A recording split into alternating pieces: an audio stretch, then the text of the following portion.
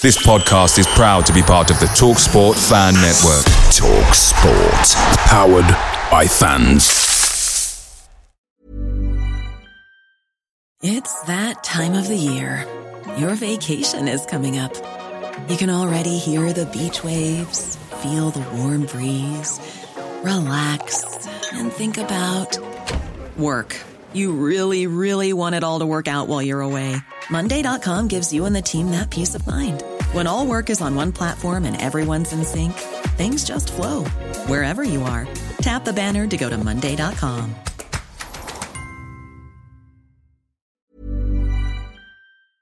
The TalkSport Fan Network is proudly supported by McDelivery, bringing you the food you love. McDelivery brings a top-tier lineup of food right to your door. No matter the result, you'll always be winning with McDelivery. Order now on the McDonald's app and you'll get rewards points delivered too. So that ordering today means some tasty rewards for tomorrow. Only via app at participating restaurants. 18 plus. Rewards registration required. Points only on menu items. Delivery fee and terms apply. See mcdonalds.com. Good morning, this is Talking Devils. I'm your host, Wayne Barton, joined by United legend Paul Parker and living legend Dave Murphy to talk over a great week at United. Utterly fantastic to deflate hopes that were rising. If you're watching live on YouTube, if you can subscribe and get your comments in. If you're watching on Twitter, feel free to comment because I think they still show up on the stream. If you're listening back on the audio podcast, if you can subscribe and leave a positive review. Platform you're listening on, and that'd be very much appreciated. Mr. Parker, how are you doing? I'm fine, thank you very much, Mr. Barton. Good. And David, how are we today? I'm all right, Barton. I don't get a mister, you don't get a Wayne. So, yeah. I'm considering the weekend. Yeah, I'm doing okay. It's sunny here in Ireland today, so I want to get out there and enjoy our summer for today. I had a momentary panic before we went live because there's a lighting issue in my office where one side's well lit and the other side natural lit, and I look like a ghost. Which, considering I saw Manchester United play the weekend, is probably about right. Morning, guys. Asbjorn, he says, should it not be Sir Paul? Oh, well, we've written to the authorities, but they're just not answering my letters.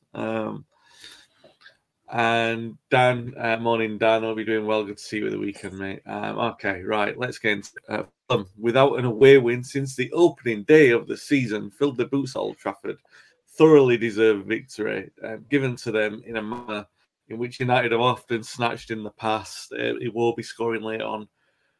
One of those games, really, where it was evident from about 20 minutes into it that United probably needed a Fulham goal to push them into action. It finally did come midway through the second half, and United still didn't liven up until the last 5 minutes. There's no coherence in the side, no rhyme or reason to anything they were doing with the play, no pattern in the build-up.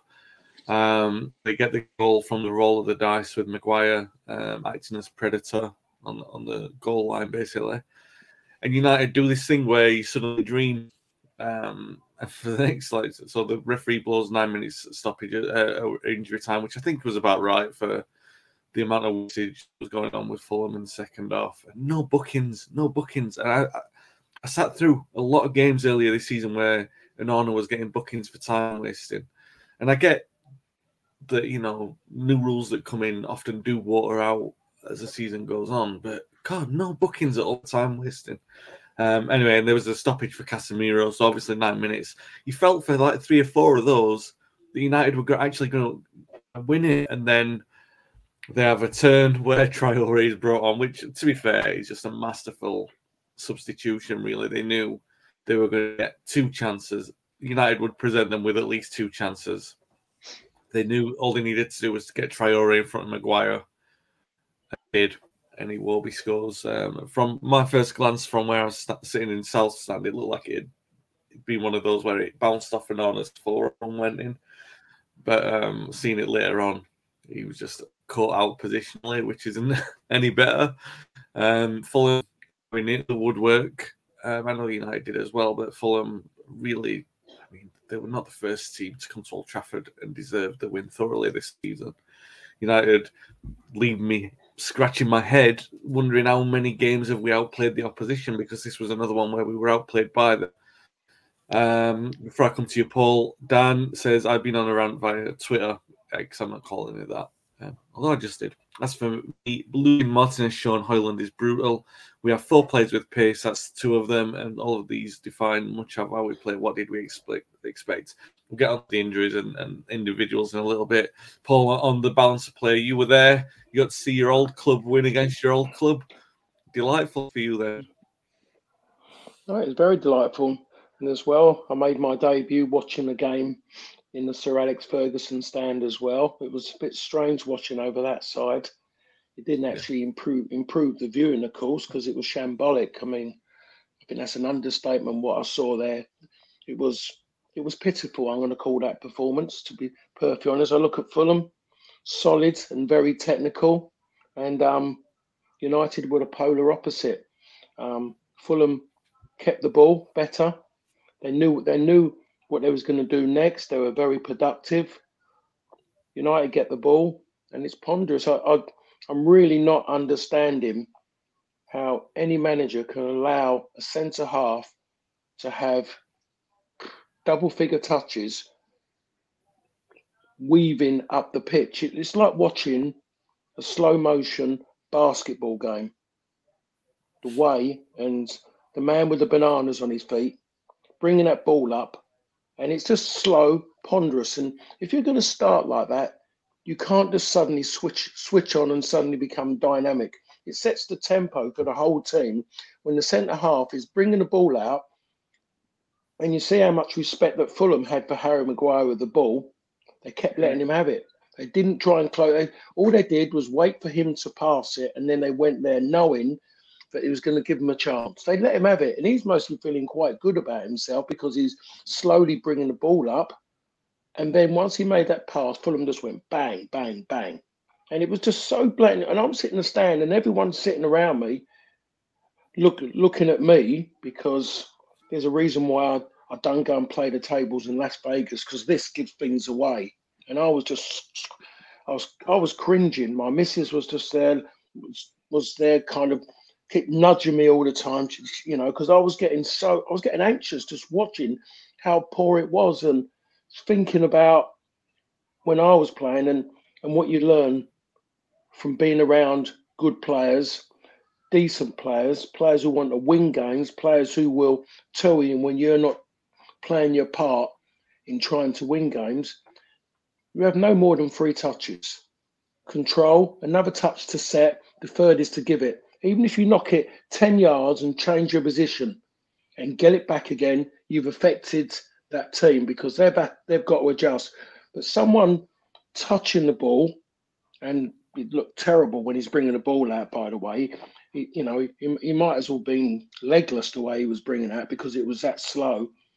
And he's going in a straight line and nothing's changing. And Fulham were just bouncing off the back of it. And I'm not sure in that part was what Ten Hag is thinking when he's allowing him to do that. I remember De Ligt at Ajax, watching him with the ball, it was just boom, bang, back, and it was next thing, just to change it. And everything is so predictable, and it's gone back to the way it was before. And people around, and one bloke just turned around and said, we couldn't have, United, with everything's going, we thought this for last season up until the League Cup final. But yet, all of a sudden, we've got Manchester United still with Lindelof, Maguire, and McTominay on the pitch. Yeah. And that's where things are. Yeah. I mean, Dave, we're not going to complain for Fulham deserving the win. And I think Paul's made, a good point about, where we are with the players on the pitch. We're talking like a year ago today, we won the League Cup.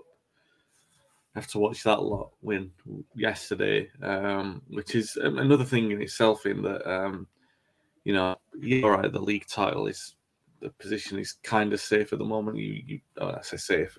Liverpool are fighting for it, don't get me wrong. And, the value of momentum and emotion might well take them all the way to winning it this season. But there's like United are light years off Liverpool at the moment, and we start with a decrepit Liverpool side yesterday. They pulled out of the bag, and yeah, all right. Some people can say, well, that's the value of Klopp having been there for 7 or 8 years. That he's still that's his team, and they've got the same spirit. And yet, and you see the disparity with what you saw in United on Saturday. I do get that. I'm not comparing the sides. I just mean what I'm saying about the Liverpool thing is that they still pride at stake in terms of Liverpool's overall trophy. All United are close to that. This squad is still defending that. You know what I mean? And they're nowhere near. And the performance on Saturday. I think I said it to you after the game, particularly at points in second half. And don't get me wrong, the weather was terrible. You got into Old Trafford. I presume all of us got into Old Trafford just about avoiding the rain, which was good. Then it started lashing, and it was absolutely pouring down for like the first hour of that game. It was terrible. So don't get me wrong. The players come out for the second half. The rain is pouring down, and they're trying to lift themselves to, go again and the momentum going on like a bad pitch to get any momentum going. But no one was taking no one's taking the bit. No one was all right. Well, it's my responsibility. I'm going to go and do that. And like I said it to you after, Dave, that it felt like a show for those players. It felt like we'd made them go out to play football, and they didn't want to play football. Like most of the second half is like, why are we doing this? And obviously that translates to the fans as well. At some point, everyone's getting frustrated. If you don't want to be there, then that's what it looks like. No one's taking responsibility for it because they know really it's not going to be their day. But you don't write that off from like 20 minutes. Do you know what I mean? Someone's got to take responsibility, inject something. But there was nothing at all. And we are going to talk about the individuals in a bit, but yeah, we can't complain that Fulham deserved the win, but you expect more from a United team, right? All we had was like 3 or 4 minutes, and what you're investing in is the history of the club and not the squad and the players. Yeah, all right, they've done it a few seasons, but you're dreaming of an unlikely win based on the fact that United have got in their DNA, and this squad, we saw what they've got in their DNA. They shot themselves in the foot, and we are left now talking about an embarrassing defeat. Yeah, I mean, if I'm a Fulham supporter, I'm disappointed with 2-1. That's how that game went. I really am. Yeah. I'm going back down to London thinking, just great winning at Old Trafford, but we should be living off this for years. This should have been 3-4, 5-1. United played for 5 minutes max at the end, and then still got beat. It's probably one of the worst games I've seen in a very, very, very long time. There's just no leaders. We're going to talk about that in a bit. There's no motivation. I just don't understand. I know it seems to be cliche at the moment on X, but I don't understand what they do all week. I really don't. And if what they're doing all week is what we saw, that's just shocking. I mean, Paul's right. Fulham were encouraging United to give Harry Maguire the ball. They were encouraging. It was just when he got the ball, you could actually take a nap for 20 seconds, knowing that it wasn't going to leave his feet. Knowing that you weren't going to miss anything other than him going backwards, forwards, sideways, backwards, forwards. Stop, turn around. And Fulham were just, they're just putting men behind the ball, going, this guy hasn't got a clue what he's doing. All we got to do is stand here. He's no options because no one else is looking for the ball. And it clearly was like Sunday league football from us, where the guys come out of the dressing room, see it's pouring rain, and like, oh my God, I should be in bed right now. This is ridiculous. And like I said, we'll get on to 1 or 2 players later on, as you said, that I don't want to bring up right now. But we were absolutely terrible on Saturday.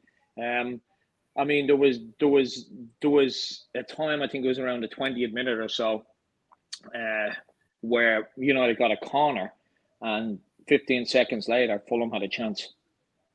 Yeah. That's how bad it was. It was just like the end of a pre-season tour, and it's just, we're trying to get some fitness levels up, and they can't even be accused of that because none of them had. It was just shocking. It was really, really bad. I thought the substitutes were terrible. Casemiro going off didn't help. But at the end of the day, we can't keep saying that, we're missing Martinez, we're missing this player, we're missing that. There's literally no game plan. That's the way it looks to me. There's no game plan at all. It's give it to Harry Maguire, and then hopefully that other team will part the ways so he can pass the ball. I don't want to criticize Harry Maguire because at the end of the day, he was probably one of our better performers, and he ends up coming up with the equaliser. But that's not the level that we should be at. Everything has to go through Harry Maguire, and it's absolute. And it's I don't even know what the plan is to go through Harry Maguire when he gets the ball. What's he supposed to do? Teams just sit back and just go, what are you going to do next? And we have no idea what we are doing next. I watched a good bit of football over the weekend. I didn't watch another match of the day, to be honest. But every other team seems to have a bit of urgency in it. Every other team that I watched the weekend, there's urgency in the team to get forward. With us, it's we get the ball, we give it to that statue that plays in goal, and then all he does is gives it to Maguire, who knocks it across the box, and then panic ensues. I'm like, this is going on a year and a half. It's not working. We don't have the players for that. How can a professional manager not see that this is not working? And it doesn't work.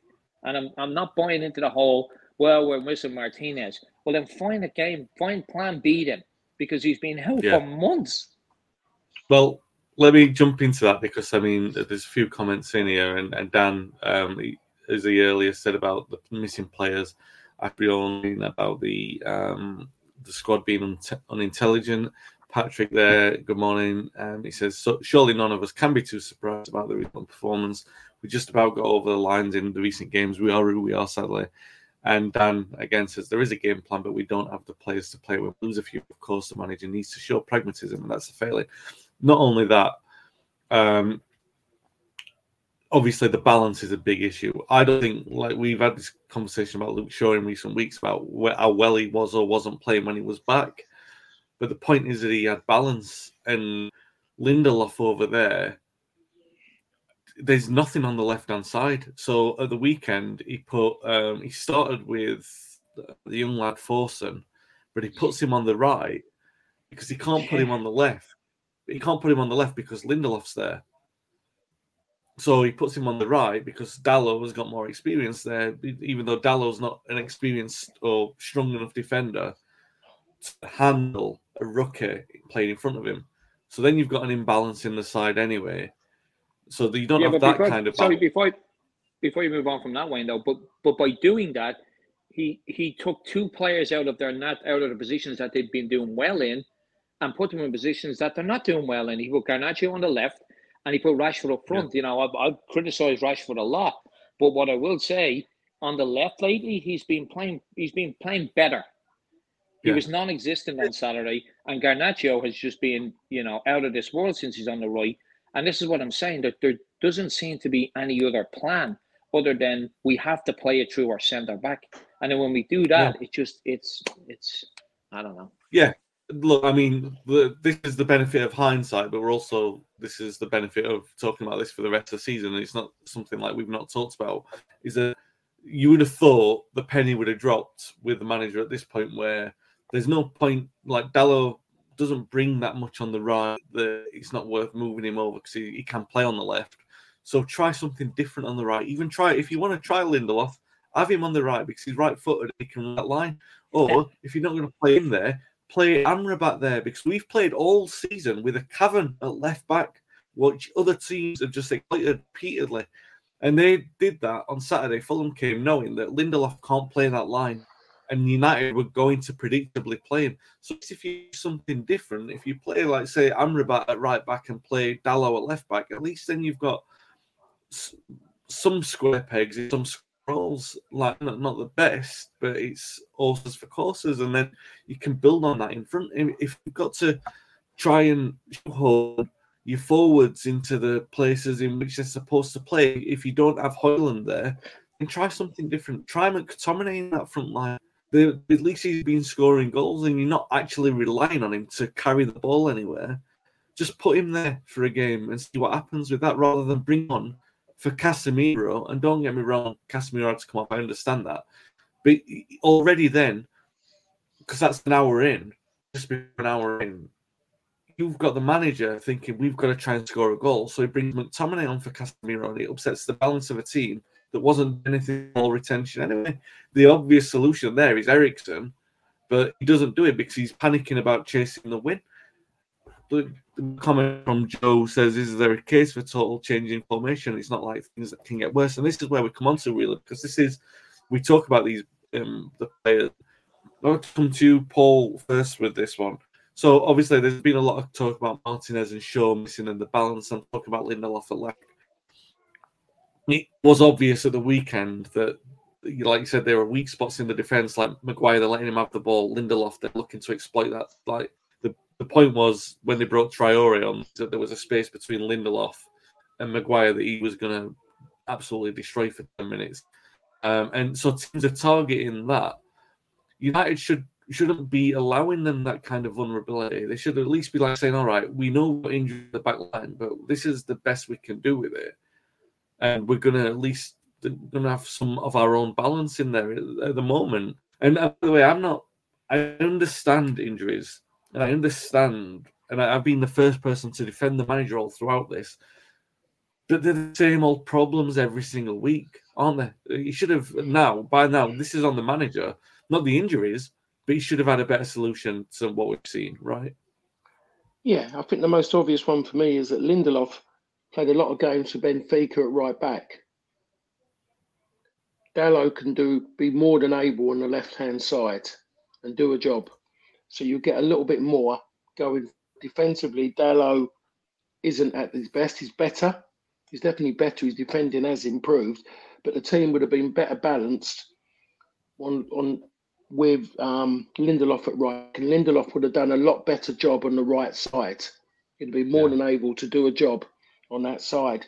But he didn't. He decided to carry on doing what he's doing. And as you said, Fulham saw it. The moment Traore come on, it wasn't going to work out. When you attack that side with Lindelof, who's unbalanced in his attacking and his defending, because he didn't want anyone to go outside him on that left side. And you got Harry Maguire, who either side he's slow. He's going to give fouls away. Always going to give fouls away. Pull it back. So he got it wrong. And there's so many people out who are now kind of hoping majority of people want Ten Hag to be given the opportunity to go out and become the first manager to actually get the opportunity to manage them with finances available, rather than having to chase or wait until the last minute and then having to go and spend fortunes on the same player you could have got for a third of the price. But the way he's going about sometimes his selection and the substitutions during games, it does get people scratching their head. It certainly does. And just being in the Sir Alex Ferguson stand and listening to what people are saying, you're hearing some of the shouts. It hasn't gone to the extreme yet about the manager, but you can see people are saying it about him, and they don't really want to be saying it. They're saying it because they want him to do better in what he's doing, and it is tough for him. It's tough losing the fact of three key players. We can't say they're the greatest or whatever, but we know that Martinez is the best defender at the club. Yeah. You know that his presence, the fact of he leads by example, and it saw the improvement when he did come back in that short little stint before he got this next injury, the difference he made there, and he's been severely missed since. Luke Shaw gives balance on the left. Even if he might not have been right over the few games, you could see the difference in him being there. Yeah. That's been and that has definitely been taken away. We know there is, again, issues now in midfield. And there was something you could see brewing between Casemiro and Maitland. There was something there. There was something going on, but he still needs help. I feel sorry for the young lad, Forson. Yeah. Forson. I feel sorry for him. What happened to him at the weekend? It was a wrong time to be bringing him in a game like that. And the manager, as much as he wants to try and help people by trying to get, when you bring a young lad in, like you bring a young player in, you give them the best opportunity to go out on that pitch and make him comfortable. And he didn't go and do that. So that lad now is maybe sitting now this morning, back at training, knowing he was there at the weekend, knowing that he come off after second half, come off quite early in the second half. Is he feeling, I haven't done my job? Was it my fault? And how's his head at this moment in time, by the way, what the manager done?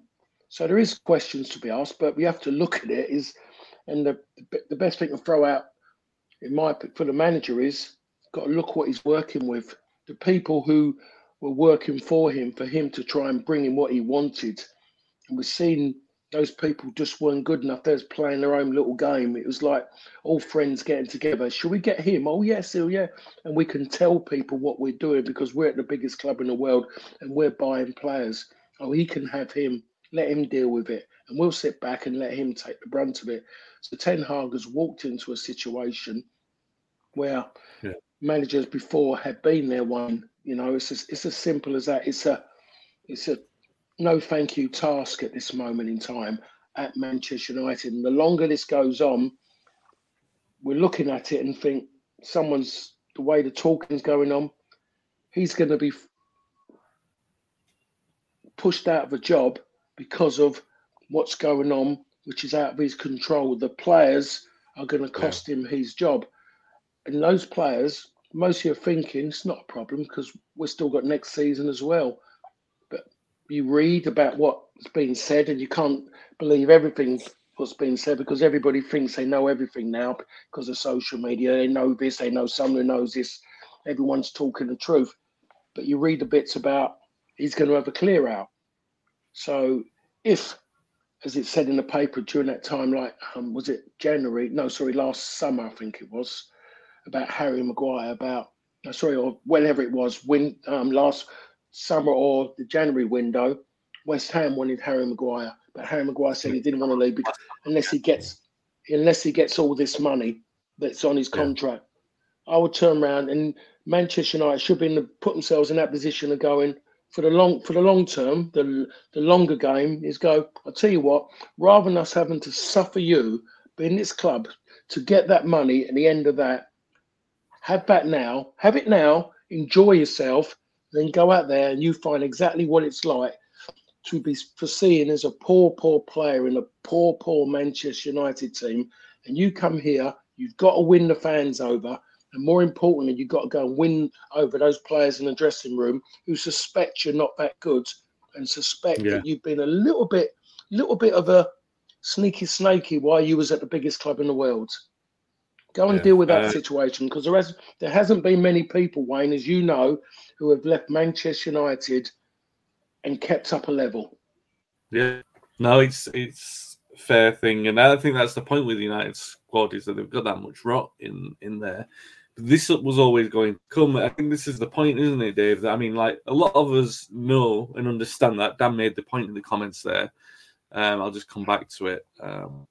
Apart from Patrick's comment there, I just want to refer to this very quickly. It says, Folson's inclusion says a lot about Anthony. I think he came on for about 3 minutes. At left back, he came on for 3 minutes. Dan's comment earlier about what did we expect? And I think that this is a thing like, do we expect better?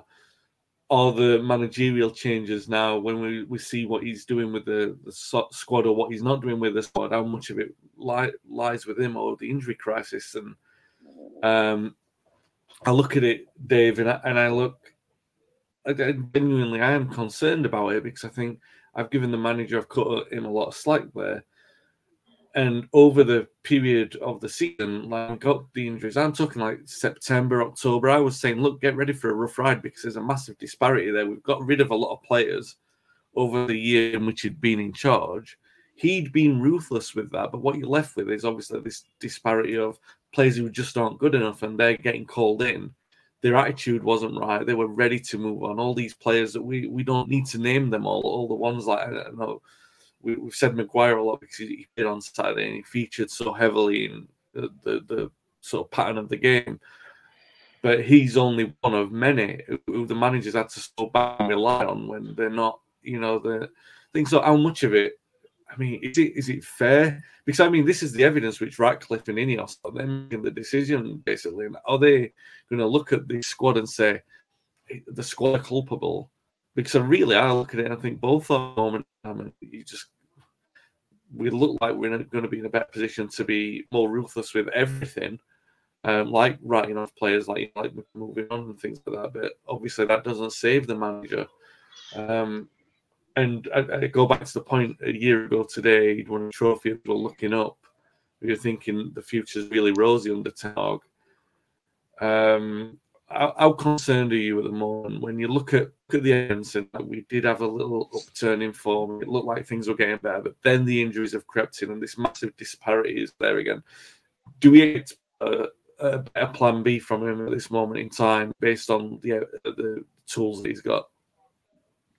Yeah, I mean it's hard to criticize him, but it's hard not to criticize him. It's a really it's one that I go back and forward in my head all the time. And I'll go on a bit of a Wayne long answer here. So sorry about that, Paul. So basically, it's one of those situations whereby there's arguments for both sides here. Okay, a manager always wants to have a fully fit squad, and when he has a fully fit squad, then he can be judged. Unfortunately for Ten Hag, he's never really got a good run of that, especially this season. And when he did after Christmas, it was going pretty well. That said, we weren't beating Real Madrid, we weren't beating Liverpool, Arsenal, or City. That's not disrespecting the other teams that we were playing. I'm just saying that we weren't coming up against anyone that we would normally look at the table and go, yep, 3 points there. So I do feel for him with the injuries, but there has to be a better plan. When we have injuries, every team has injuries, but every other team above us seems to be able to manage those injuries a lot better. You look at Liverpool's team yesterday, it was completely decimated. They had players on that you had to Google and like, who the hell is this guy? And they still went on and won the League Cup. Arsenal, the same thing. They've been decimated. The only team that can afford to have 11 players injured is Man City, and we all know why. Because they can just throw as much money at it as they want.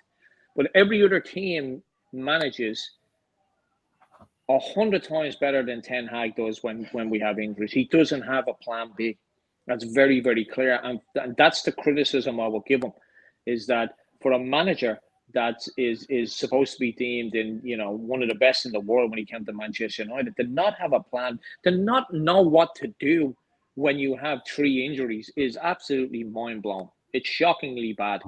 I want to see I think we all want to see Ten Hag do well. But he has to give us something. He has to give us something. Right now, all he's giving us is lame excuses. I mean, he came out after the game and he said, we dominated it.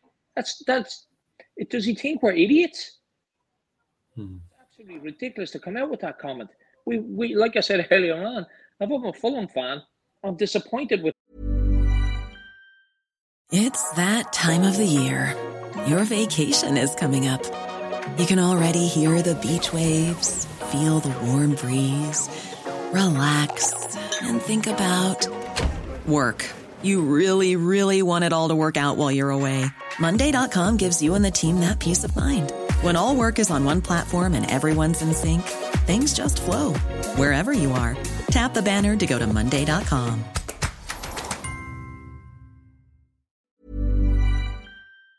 Picture the scene. All of your mates around, you've got your McNugget share boxes ready to go. Partner this with your team playing champagne football. Perfect. Order McDelivery now on the McDonald's app. There's nothing quite like a McDelivery. At participating restaurants, 18 plus, serving times, delivery fee and terms apply. See mcdonalds.com. 2-1 at Old Trafford. They should have smashed us by more. It is that thing. I like the guy. I think he's come in and he's stamped his authority down. But if there's no plan B, we need to have a plan B, and that's the unfortunate thing. We can't just keep saying, "Oh, he has injuries." Every club has injuries. It's ridiculous. But every club seems to manage it and seems to change formation or seems to do something different. Like you said earlier on, try something different. Throw McTominay up front. Leave the two players that are out on the wings in the positions that they've come accustomed to. But if you are going to change it, I mean, Anthony was brought up earlier on. Why didn't he just play Anthony on the right? It's mind-blowing, it is. Some of the things he does, especially the substitutions, make absolutely no sense at all. And you gotta pat him on the back and say, listen, he has his way of doing it, and he's not going to change. But unfortunately, that may lose him his job, because not having a plan B for a manager of his experience is absolutely mind-blowing. It really is. And the injuries thing, I'm tired. Yeah, David, trust me, there is someone in the ear of Sir Radcliffe, or in the ear of one of his good mates who knows an agent, and they're throwing names at him. They're doing that.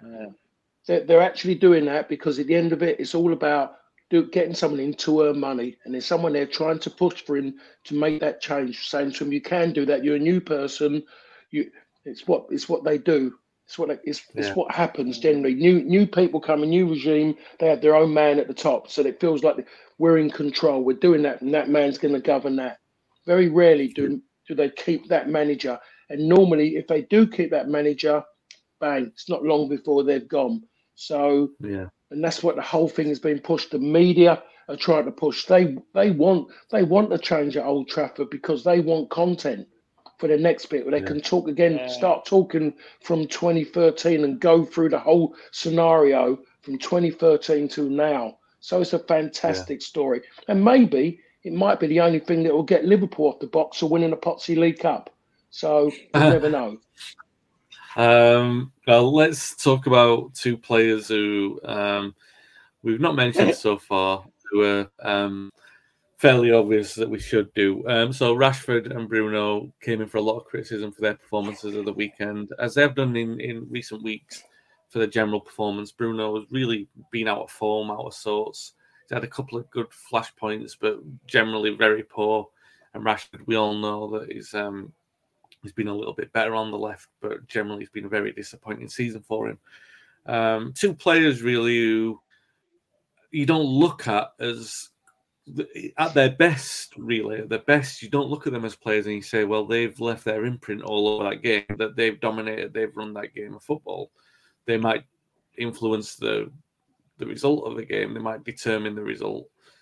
You might say that they've had a massive say on it in that part, but you don't say that player was all over that game. You know, like you can say now, Manu was all over a game of football. You can see that with games of football, how much they dominate. Casemiro sometimes has done that as well. But you don't see that with Rashford or Bruno. What you did see last season with Rashford was a lot of goals to compensate for that. What you do see with Bruno is the numbers, generally speaking, because the stats seem to back up his influence, but they only back up his influence in comparison with the fact that United are relatively poor. So, the top assister in the side, that he creates more chances than most players in the league is kind of relative to the situation and the teams that United are playing against, and the fact that there's so much reliance on him, all those kind of things. It doesn't speak volumes for how impressive he is in performance. On Saturday, we needed both of them to step up, and it's quite close to quite the worst, but maybe as poor as I've ever seen Bruno play. A lot of people have said that he put in a lot of effort, but I felt him, and I thought United were looking for leadership, and the captain was nowhere to be found. They were looking for leadership, and one of the senior players, the most high-profile, was nowhere to be found. And the question mark that we've had over these in the past, we've always given the benefit of the doubt because they've been the better players in a poor United side. So you don't start with those, you start with the weaker points. We always had the comment, me and Paul, like just before Dave joined us on a full-time basis, the conversation we always had where we'd land back on with Rashford and Bruno is, yeah, they've done great to this extent. They're the better players in this side, but can you see them in a side that wins the league? And we're already there asking that question with these players anyway, because the proof is in the pudding. they're not. They wouldn't be in a side that wins the league. They might find an argument for Bruno being in there, but he'd still be the erratic player in there. He'd be the one taking the chance, losing possession of the ball, chief culprit losing possession of the ball in a team that desperately needs ball retention. You can carry that liability if he's creating the chances and you're winning games and getting away with it, or if or otherwise good in ball retention. But we're not. If we don't have that, then giving it the ball to Bruno so he can be speculative with players who are not good at keeping the ball on the other end of receiving the pass, it's a dangerous player to carry in your side. And when the chips are down like they were on Saturday, you really needed them to step up. I guess there are bigger picture things to think about. So I don't really know how much. I don't want to be too critical. I've been fairly critical there of both of them. It was a worrying performance from them, wasn't it? I mean, I'll start with Bruno. When Bruno was given the captaincy, I thought it was a good move. I really did. I thought he was probably one of the only players on our team that was capable of taking on that responsibility. Unfortunately for Harry Maguire, he wasn't getting into the team. It just didn't make any sense to keep that pressure on him because the media were constantly bringing it up that, the captain doesn't even get into the start and doesn't even get into the squad. So I think it was a good move with Ten Hag to take it away from Maguire. And at the time, I thought it was a good move to give it to Bruno. I mean, hindsight's a great thing. I think he's actually one of the worst captains we've had in a long time. All he does is complain. That's all. He spends 80% of his game chasing officials around the pitch, moaning and complaining. I'm sure you've seen that clip that's doing the rounds now on Twitter as well of the tackle on him just outside the box where he just collapsed into a heap. And I can remember myself because I was in the Sir Alex Ferguson stand as well, and I'm just focused on him, and we're still attacking, and he's rolling around the ground, throwing his hands in the air when he wasn't even touched. I mean, it's like get the fuck up and help your team. It's so frustrating it is watching the goal, and he's just sitting there. We're still trying to attack. Now we're one man down in the attack because he's just rolling around the floor like an idiot. And that's what it looked like. He looked like an idiot. And it's even worse when you see it back. It's shameful that a captain of Manchester United behaves in that manner. So like I said, in the beginning, I thought, you know what? He was probably the best one at that moment to give the captaincy to, but he's been by far one of the worst captains I've ever seen. He's terrible. Harry Maguire was a better captain than him. Harry Maguire lost the captaincy because he wasn't getting into the team. It wasn't through lack of effort. It wasn't through lack of responsibility. Bruno Fernandes has no idea what it means to be a captain, I'm afraid. He really doesn't. He hasn't changed one bit. And all he does is runs around and he's crying at the referee all the time. That's all he does. He must be the most annoying player. He's today's version, I'd imagine, of Craig Bellamy. Just that irritating in your ear constantly all the time. And listen, I'm a big fan of Bruno. I know he gets criticised for giving the ball away, but honestly, to be fair to him, he's the only one that seems to want to try something. Yes, he gives the ball away at times, but I'm sorry, but for me, it's like if he wasn't trying things, nothing would be happening in a game. That's the positive I'll give to Bruno. Yes, he gives it away, but with players like him, unfortunately, that's the negative side of that. If he's going to be constantly trying things, he is going to give the ball away. There's not many players that can hit that 100% mark, even the high 90% with players like him. So with Bruno, I'm still I still think there's a place in the team for him. But Jesus, someone needs to take him aside and say, "You're a grown man. This is a professional sport. Will you stop doing that?" I remember that story that Ferguson said, and even the players had taken Ronaldo aside and said, "You just don't do that here. That's ridiculous. Stop that diving, stop that collapsing on the ground." And Ronaldo's game took off. I mean, it wasn't just because of that conversation, but it helped his game. Stop falling on the ground for no reason. And Marcus Rashford is, in my opinion, he shouldn't even be in the squad. I know he's improved lately, but the lack of respect he shows the club and the fans by just trotting around that pitch, let's be honest, that's all he does. He does absolutely nothing. It's shameful, absolutely shameful that we're paying him over 300 grand a week and he doesn't care. He really doesn't care. And we've criticised players in the past about that, doesn't seem to care. Marcus Rashford makes it obvious he doesn't care. He doesn't even chase ball. He does nothing. And then, to me, it felt like he was sulking for being put up front. That's what it felt like for me on Saturday. But he was non-existent for the whole time he was on that pitch. And how he remains on the pitch baffles me. You know, when there's players getting taken off and you're like, well, at least he tried. But that guy does absolutely nothing. If PSG offered us, I don't know, 2 Freddo bars, I'd take that and move Rashford on. It's absolutely, he's just terrible. Absolutely terrible. Well, and I know he got a lot of goals last year, but I think we all knew that. And you had mentioned it a few times. Once those goals dry up, we're going to really see what he offers. And he offers nothing. He offers absolutely nothing. And it's I don't know. This is another part of where I criticise the manager. Is why are you picking him every single week? There's got to be a kid in the academy that will burst a lung to play at that game on Saturday. Has to be. And even Troy McTominay up front. You know, he's what is he? Is he our second top scorer in the league? It's Marcus Rashford is, for me, the sooner we get him out of the club. I personally believe he's the last of that Pogba brigade, the Lingard, the dancing in the dressing room. Outside influences are more important than actually showing up for the club. The sooner we move Marcus Rashford and we get anything north of 50 million, it'll be a bonus. Going all back, Dave. So what you really think? Mark says the social clip that's going around hasn't helped Bruno. He's been like this all season. It's not even this season.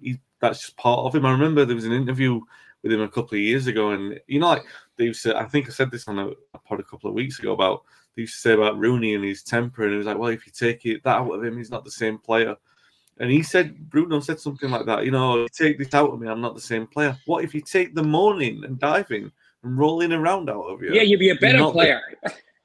You're not the same player. It'd be like, I need that to stay like motivated or whatever. I'm like, no, I guess that's a contrast with modern footballers. I mean, Paul, like Dave, just being exhaustive there with everything we've kind of said with Bruno and Rashford in the past. Is there anything to add to that? I mean, I know that we've said the same things, haven't we? You know, like it was just a low point on Saturday, wasn't it? Yeah, it was, and I might have seen the game a little bit differently if I'd have been watching it at home, or I would have been maybe working on the game. But actually sitting there watching it and with everyone around me, excuse me, it did make a difference, and it made me feel quite low, to be honest. And then you go downstairs and you see all the old pros. I saw Stuart Pearson, Sammy Mack, Frank Stapleton. I was about to say Snoz, Lee Martin, Beardo, and you see them, and you look and you just see them around, and they're just staring across, and all you do, you put your arms out and you go like that. It was just like that. It was very, very quiet. Straight after the game downstairs, it was just, you don't know whether or not, definitely people weren't shocked, but people just didn't really want to talk because they knew whatever was going to come out of their mouth was going to be negative. It wasn't going to be good. So it seemed to change everything. People didn't really want to talk about it. And being in that stand and that spell where it just went, and they went gung-ho. It was like Manchester United of old. They went gung-ho, and normally if I wasn't playing it, is when after you'll see it and you think they're going to go and score 2-3 here. And it was like all this, and all of a sudden it was the best bit of the game, atmosphere-wise. Even my wife got into it, and she's West Ham daft. She was going, and I was looking at her, kind of going, "What are you doing?" And she just went with it. And then the goal, after the goal, and then Fulham. The moment Fulham scored, bang! You could have just gone poof. Someone's just straight away just switched off the noise, and everyone then moved downstairs. Just gone. Yeah. It was like that. And United of this era can't go gung-ho because they haven't got a good enough back four in there. They haven't got a good enough midfield player who's going to sit in there and do a job. They can't do it. On the subject of Marcus Rashford, I think Dave is right. And for him, If his attitude's not right and he's not happy, come out and say it. Get a bit of respect back. Let him go for something. Going to be regrettable. The thing that's holding the whole thing together is the fact of he's seen as a local boy, and that's what's trying to hold it. United have got to stop putting PR first and start looking at getting a team out on the pitch of players who want to play and willing to run. The most undynamic team in the Premier League. That's what Manchester United are. No pace, no energy. You don't have to train every single day to have energy because that will get you going. It's as simple as that. Marathon runners do not run 26 miles to train. They train to prepare their body to be hurt. Marcus Rashford is not preparing himself to be hurt in a game of football. Let him go somewhere else. And like I said about everyone, let them go somewhere else and understand what they lost, because they just didn't really accept it and respect what they actually had. Yeah. It's as simple as that, and that's what's got to happen with him. Bruno Fernandes. Everyone's argument about Bruno. The first thing, and Dave said it at the top of what he was saying, and Wayne joined in the back of it. Said numbers, and that's what people do. All the fanboys. I never understood what a fanboy was, and all of a sudden I realised what it is, and it's a mad world we're going into now when people are supporting a player rather than a team. It's great, that, isn't it? And what they're doing really more than anything, they're taking the easy way out. It's a cop-out, complete cop-out. But you got to justify what Bruno, is it good for the team? It isn't good for the team. I talked about this when I was in hotel football before the game, and I talked about my debut against Notts County, and I was absolutely, to be perfectly honest, I was crapping myself, and I never done that before at Old Trafford when I played there for QPR. I was always it was just wow. I was going around, and if we started right, things would be good. Got through the game when we're 2-0 up, and I was tired. I was so tired because emotionally it was a big one for me. And I remember I've gone into the middle and I've made a challenge. Someone's hit me and I've gone down, and everything just went, oh. And I'm lying on the floor. Robbo's come across to me and he's kind of, blimmin' hell, Robbo's talking to me. All right, Pop, what's up? Yeah. Are you all right, Paul? I think I'm all right, Pop. I think I'm all right. Yeah, I think I'm all right. Well, you better effing get up then, ain't you? And I kind of went, oh, right. Yeah. And I got, yeah. And I got up, and I want to say I'm fit. I'm still ready to go. And it was, it's at the back end of the game. The game was won. But and that's one of the things. Players, they don't want to get up. They want to lie on the floor. And he just said it to me. There was a game still going on. That time it could have been, stay down. We're going to waste a bit of time. No, get up. You're not hurt. And that's my head. I think about, why do you want to do that to yourself? Why have you, Bruno, made yourself look a complete and utter fool by doing what's gone out over the weekend? This has been going on forever, but this has been publicised more than I've ever seen.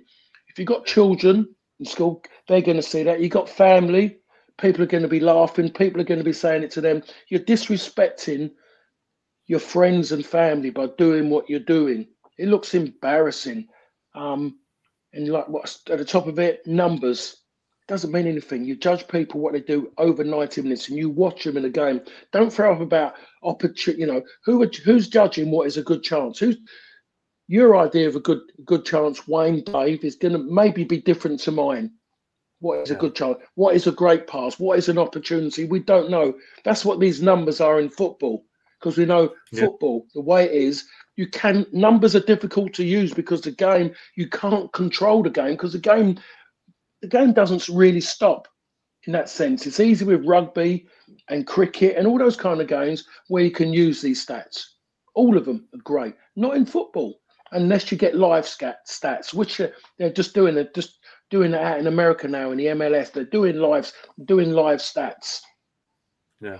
So I'm not having that with Bruno. I'm not having him as a captain, as a person you look at. Given what happened the weekend, that should be blatantly obvious to people that if he turned round and has a go at one of his players for something, off the back of what he's done now, and he's trying to tell someone to get up, we're losing the game, I don't think he can speak on behalf of anybody.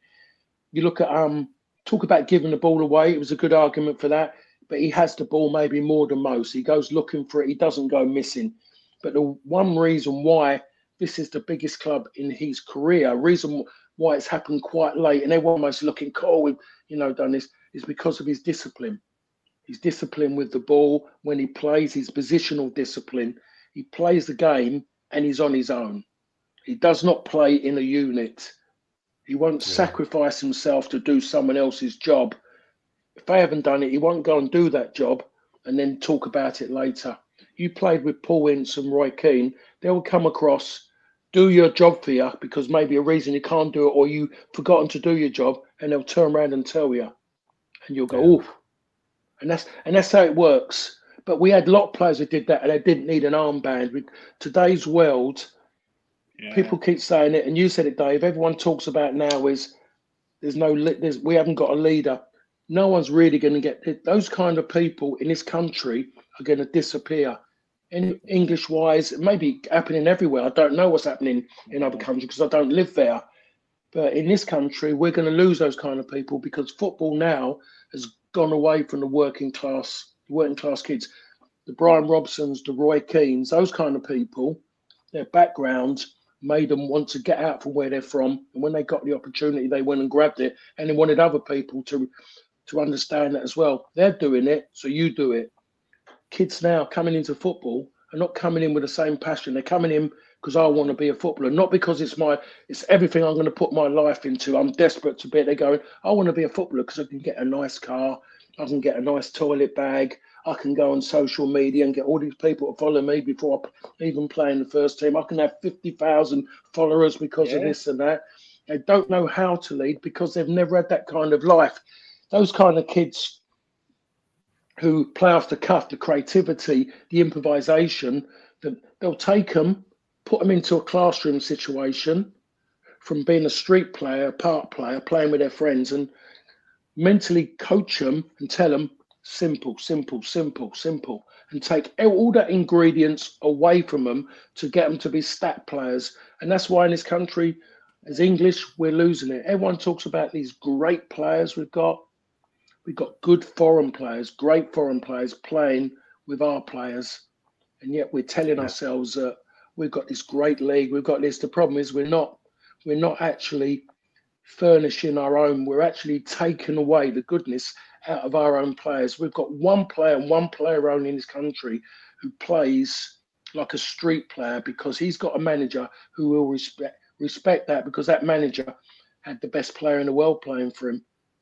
And that one player is Phil Foden. Still plays as a street player because he's got a manager who respect that. All the other managers will and all these coaches in these academy will take all that away from these players because the likes of a Gaza, the last one that we had, the last great one we had up to this point, you try and get Gaza sitting there and someone's drawing on the board and showing him videos, this and that. Give me the ball and I'll go and do this and you'll bounce off of me because the next time around you've got an idea that I'm going to do the unexpected. So people would make it's a bit like Eric's ball. I'm always going to remember this one because it was when I scored my only Premier League goal for Manchester United. It was the Tottenham game. Eric's pass to Dennis Irwin. Did that just happen? Did someone coach Eric that in the classroom, or was it the fact of Eric done all different things? And that ball goes into him. Dennis Irwin makes that run because there might be a chance that Eric, the way his body was shaped, and only Eric could actually get it to him like that in that kind of ball. And that's the bit that we're missing on that side. And that's where the game is at the moment. So there's a lot that needs to be changed. It isn't going to be changed. And the likes of the Marcus Rashford, that ingredients of that heart was there to run, and now he's got what he wanted. I still look at it, and this. I think the bit off the field completely took him in the wrong direction. If Sir Alex Ferguson had been manager, Marcus Rashford would not have had that involvement. Any involvement was going to be done when the boss said it was going to be done. He would be telling him when he could maybe do something and what he can do. So that bit there, what he got involved in when we was all cooped up and the press went mad on it, affected him. And he suddenly forgot one thing about it, that football is about a team, not about an individual who's picking up all these honorary things, which someone gives me an honorary degree. I turn around and say, what was that for? Eating a lot of McDonald's when I was younger. Why are you giving me something I haven't earned the right to have? Great. There's a certificate on the wall, and I'm looking at it going, blimmin' hell, I left school at 15. How did I manage to get that? So it's people are being brought up in the wrong way now. It's wrong. Too much given too early. And you know what happens when you get overfed, by the way, gentlemen? You sit down, you sit down, you don't want to run anymore. Yeah. Dave, don't take it so personally. Lee says he talks about we talk about Foden and Gaza. He says Rooney was also in that. I'll give him that one. That is correct. I'm maybe thinking about my era, but yeah, Wayne Rooney. Yeah, it was a proper street kid, but he is like in that sense, because all the other kids now, they're mostly looking looking at them and going, how many A levels and whatever they call them have you got before we allow you to come into our academy? It's as simple as that. Oh, he's too fidgety in the classroom. He's throwing. Oh, a minute. He's throwing chalk at the teacher. I don't know. Paul's talking. Maybe Paul's talking about Dave again, because I never did anything as unruly as that. It wasn't chalk. I don't even want to ask. I don't want to ask. We normally would close with a preview, but Dave and Paul just went on the of all rants there, so I think we'll close the pod with that. Before we go, can I ask Paul a question which didn't come up, and I wanted to bring it up all the way through it. Fulham's winning goal. Harry Maguire is getting a lot of stick in social media today for not taking. I think it was Traore out. Is there an argument for that? I mean, I know there's that famous one from Solskjaer many years ago against Newcastle. Maguire takes one for the team. Me personally, I didn't understand why he didn't clip him. I think in one game suspension he missed Forest midweek.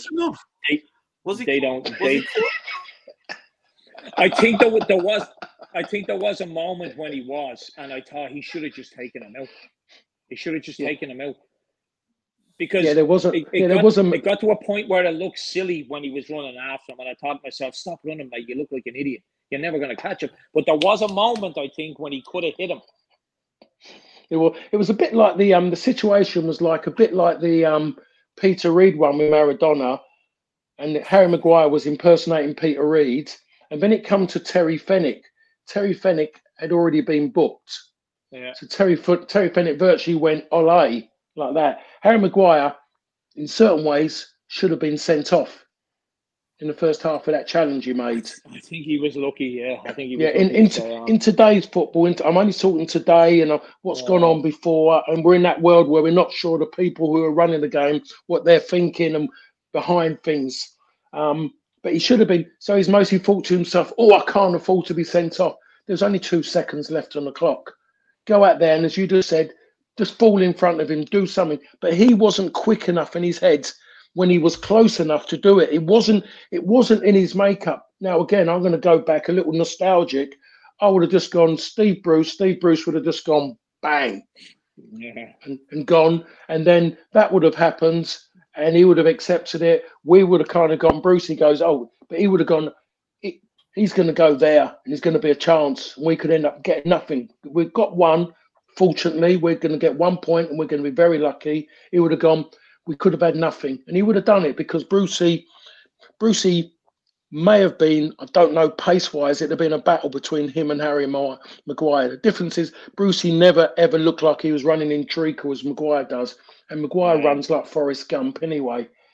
But he was that clever, Brucey, really, really clever and astute. The only man I know people would jump for a ball and all of a sudden Brucey would drop off 2 yards and take it on his chest. He judged it.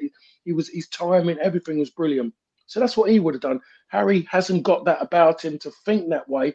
He was mostly thinking it when he was trying to throw that lasso over Traore, looking to hang on and maybe have a little bit of a ski up behind him. Because it was after that, it was terrible. I was watching him run. It was like a slow motion Benny Hill moment. Yeah. Lee says, like a leader start the team, seen it last week with Bruno. in the last minute versus Luton. Yeah, fair point. So I'm not going to let these lads talk about Forest and Man City because I had enough doom and gloom for over an hour of that.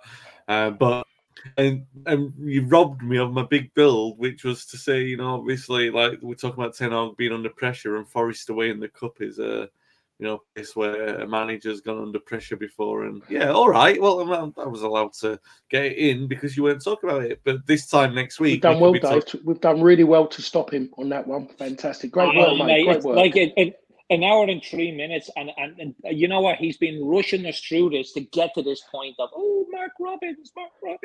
Sorry, go ahead, Wayne. I'm not even going to do it because the fact of the matter is, I think it might. We could be having a different conversation next Monday morning. Because Forest got a great chance against us, and we could get crucified against on Sunday, and we could be talking about history going a different way, and because it is a game by game thing for Ten Hag, and right now you'll survive the end of the season. I've got no doubt about that. I just look at it and I think if you get 2 bad results here, this occurs, and it made me sad. But we will be back here. The one thing that will make me happy about it is even listening to you two rant for a few minutes. I would never do something like that. I'm concise. I'm succinct. Say my words as I mean them. Don't ramble ever. Over a long period of time. Yeah, sorry. Yeah. On that. Now I can get a word in anyways. I'll just say goodbye, everyone. Thanks for listening. Thanks for watching. If you've enjoyed it, you can give us a review on the platform you're listening on. If you've been listening on the audio, we would very much appreciate it.